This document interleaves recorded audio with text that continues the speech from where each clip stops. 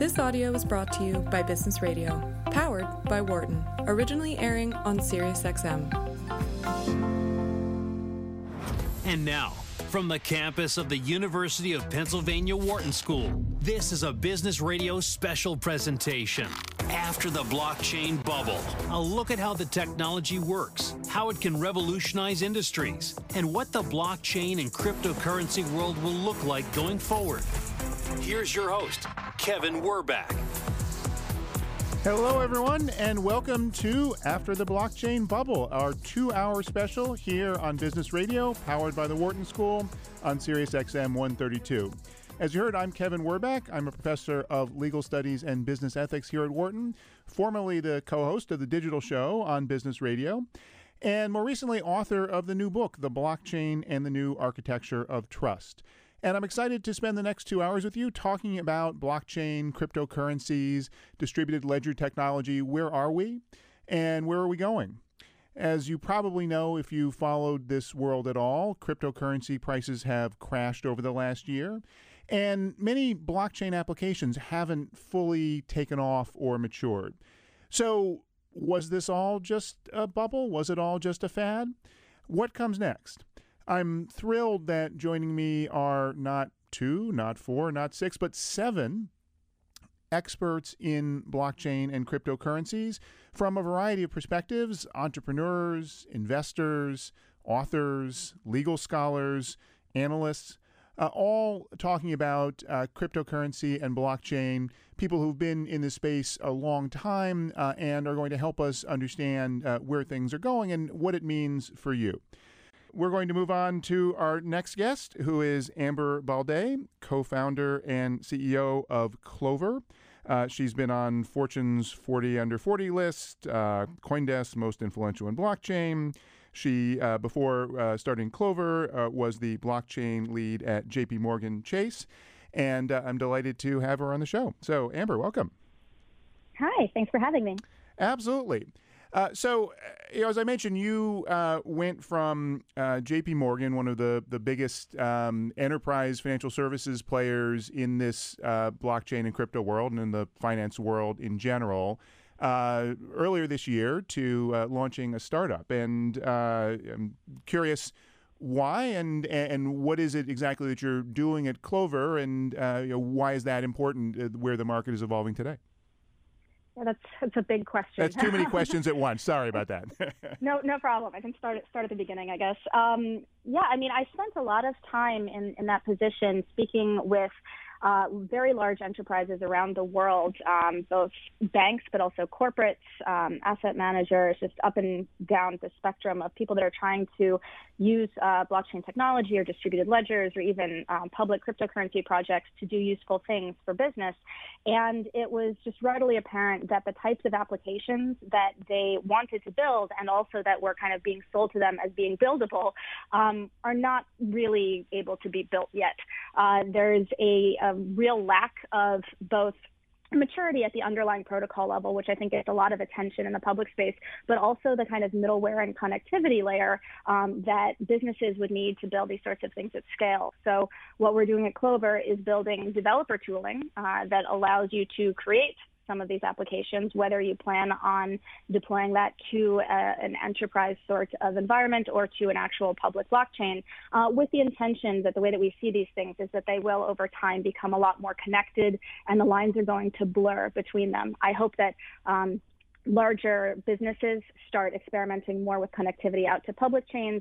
I hope that some of the smaller startups launching out in the public space become big enough that they need things that really scale and work writ large.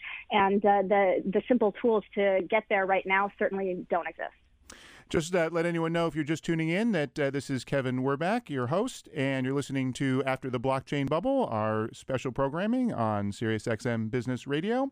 I'm speaking right now with Amber Baldet, the co-founder of Clover. And if you have a question or comment for us, you can call in anytime, 1-844-942-7866. So, Amber, you make an interesting point about the need for the middleware and the infrastructure, even in the permissioned or enterprise blockchain space. I was talking at the first segment with Michael Casey, who was emphasizing the scalability issues on the public blockchain side, which I think people are more familiar with, that there are huge scalability issues. But what is it that's needed really for maturation on the enterprise side? What does it exactly that mean, the developer tooling and so forth that's needed? Yeah, I just saw an article this past week that apparently blockchain developer is the largest growing profession on LinkedIn, Yep. which is, surprising considering I'm not sure what tooling they're using. But yeah, it's not just the underlying protocol maturity. Like I said, if you want to connect these things to existing internal systems rather than starting with a completely greenfield application, if you're trying to incorporate some pieces of either a blockchain or distributed system in general, you need to be able to integrate that into your existing systems, whether that's your ERP or your existing other kind of payment systems. Businesses aren't necessarily trying to pay everyone in crypto assets, or integration into disaster recovery systems, or your deployability, your DevOps cycle. And really all of that kind of works together as an entire software development lifecycle. Most of the pilots that are being created right now are very kind of hard-coded with the intention that some of these pieces are going to be ripped out and replaced with this strategic solution. But it's kind of an unsexy problem to work on, figuring out what the long-term solution to some of these integrations, whether it's a data oracle or anything else, are really going to look like. And the world that you're talking about is not the go-go cryptocurrency trading world by any stretch of the imagination. But does the downturn in the crypto assets have any impact on the companies you're talking to, or at least the mindset of executives? I think all of these things are related, and it's kind of a conflated problem. They're certainly not mutually exclusive problems, but they're not really the same problem either. I think a lot of the focus or the hype on the enterprise side was partially driven by the exuberance out in the public crypto asset markets, and especially within the financial sector, it drove a lot of interest in figuring out how you're going to build products around that sector. And that has certainly cooled off as the client interest has kind of cooled off. There aren't as many hedge funds calling and saying, when are you going to be able to, service my assets here? And so in that sense, I think it's actually good for the financial sector to be able to take their time and look at how they're really building those products, especially when you're trying to build, setting aside distributed ledger tech. But when you're looking at building applications that will work with digital bearer assets, it's really a whole different ball of wax. Is it easier to turn a custodian into an information security company, or an information security company into a custodian?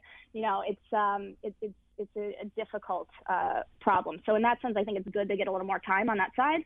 On the other hand, I think that a lot of the exuberance in the whole distributed ledger sector was driven by consulting white papers and people that don't really necessarily understand what you should actually be using this technology for. So I think it's great that that's slowing down. It gives us an opportunity to focus on building the tool set that will make the next crop of pilots more useful. And really, anybody working in that emerging tech or innovation space in business should know, or at least put on a PowerPoint slide at some point, that 9 of 10 of these things was going to fail. And we knew that. That's part of what going into innovation projects. But nobody wants it to be their project or their department. So there's been a lot of hangers-on of projects that really it would be great to see them go away so you could try again. And in terms of large enterprises, financial services especially, obviously you can't generalize across the board, but how far along do you find the major companies are in terms of either their commitment that this technology is really something that we believe deserves serious investment, and the maturity of understanding just where the opportunities are? It's evolving, and I think the educational process is a long one.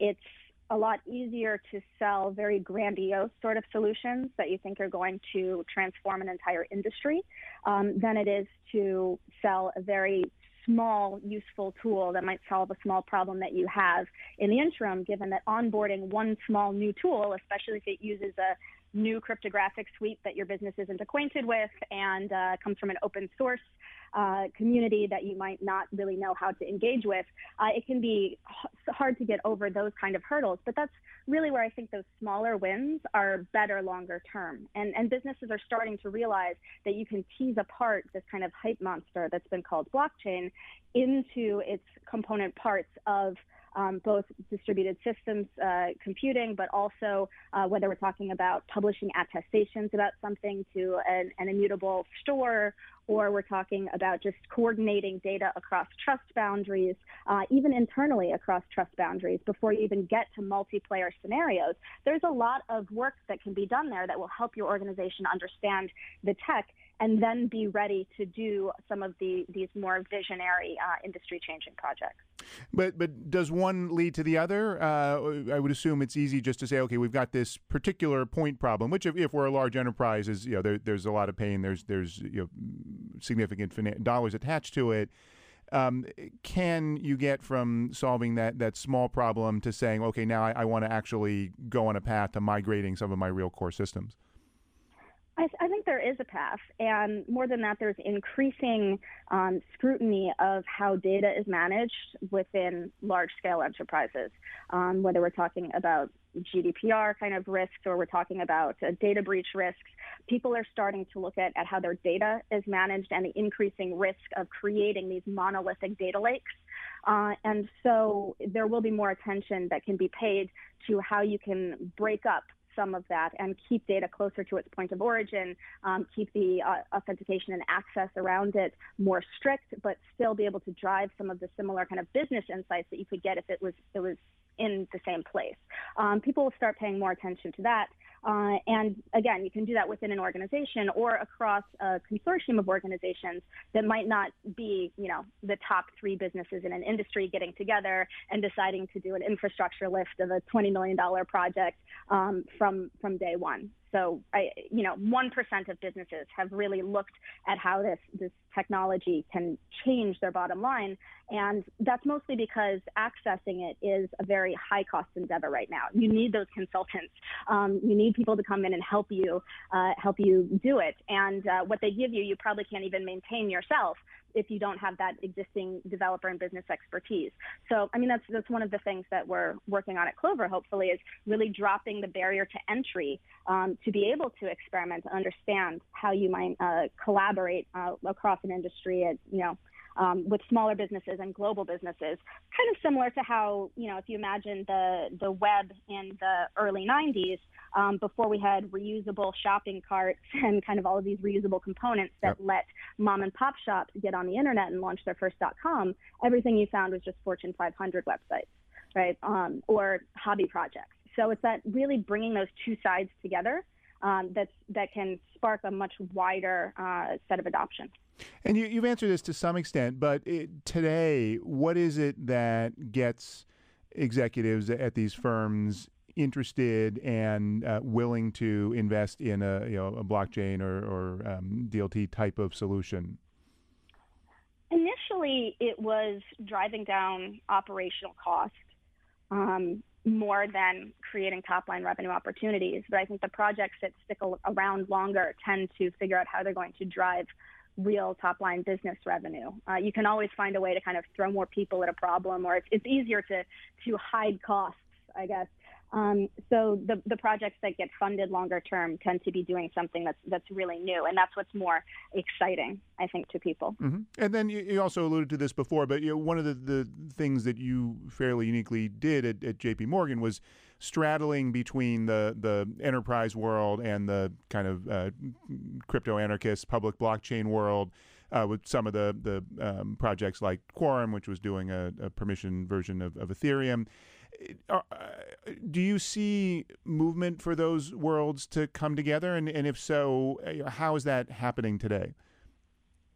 Absolutely. I mean, the fundamental problems that we were looking at with the Quorum project, which was not just about creating a permission version of vanilla Ethereum, that's relatively easy to do out of the box, but was to solve the challenges of privacy within those networks. And it's not just privacy as people sometimes think of it. If you're more familiar with a system like Bitcoin, it's really about protecting the identity of who owns coins, or perhaps provenance of payments. But when you look at something like an Ethereum system where you have smart contracts and business logic, you can't get companies together and then have them disclose their business secret sauce to each other. And necessarily, that's how the Ethereum virtual machine works right now. So there's a lot of opportunity for businesses to seize on this new privacy research to solve real business problems. Especially, again, as I mentioned, the things around data privacy becoming important. But also longer term, I think that I hope all coins that are launched in the future are privacy coins, right? There's a real risk that if we don't put more emphasis into creating privacy preserving systems, instead what we're creating are essentially virtual data lakes, right? And that's even worse off or will make many people worse off if, there's a lot of lip service given to take back your data, but most of the enterprise pilots don't have anything to do with that. And so if you're sharing data across boundaries, across jurisdictions, it ends up in places that you weren't expecting, people that you weren't expecting have access to it. And it is not really about protecting consumers so much as it can actually become a greater point of surveillance. And we're just about out of time, but doesn't, though, a privacy protecting system also lead to abuse and lead to regulatory problems? Not necessarily, especially with a lot of the new research that's happening into ways to handle selected disclosure on an opt-in basis as opposed to doing things like backdooring systems. There's a constant tension, or an ongoing tension, of course, that we run up against when it comes to strong cryptography and truly privacy-preserving systems. But if you want to create a system that won't kind of bite you later, you need to really design truly privacy-preserving systems where people have consented to what they are disclosing to you. And that same thing applies to business. Businesses don't want to accidentally or find out later that things have been disclosed that they weren't expecting. A key that you maybe give to your government is fine, but when another government kind of manages to get it, we wouldn't want our entire national economy to be on Twitter, for example. So it's important that these systems be truly privacy preserving, not just in name only. Okay, we unfortunately have to wrap up as we have to take a break. Sorry, I can't go on more. We got a lot of guests. Amber Baldet from Clover, thank you so much for being on the show. Sure, great to talk to you. For more guest interviews, check out our Wharton Business Radio Highlights podcast on iTunes and Google Play.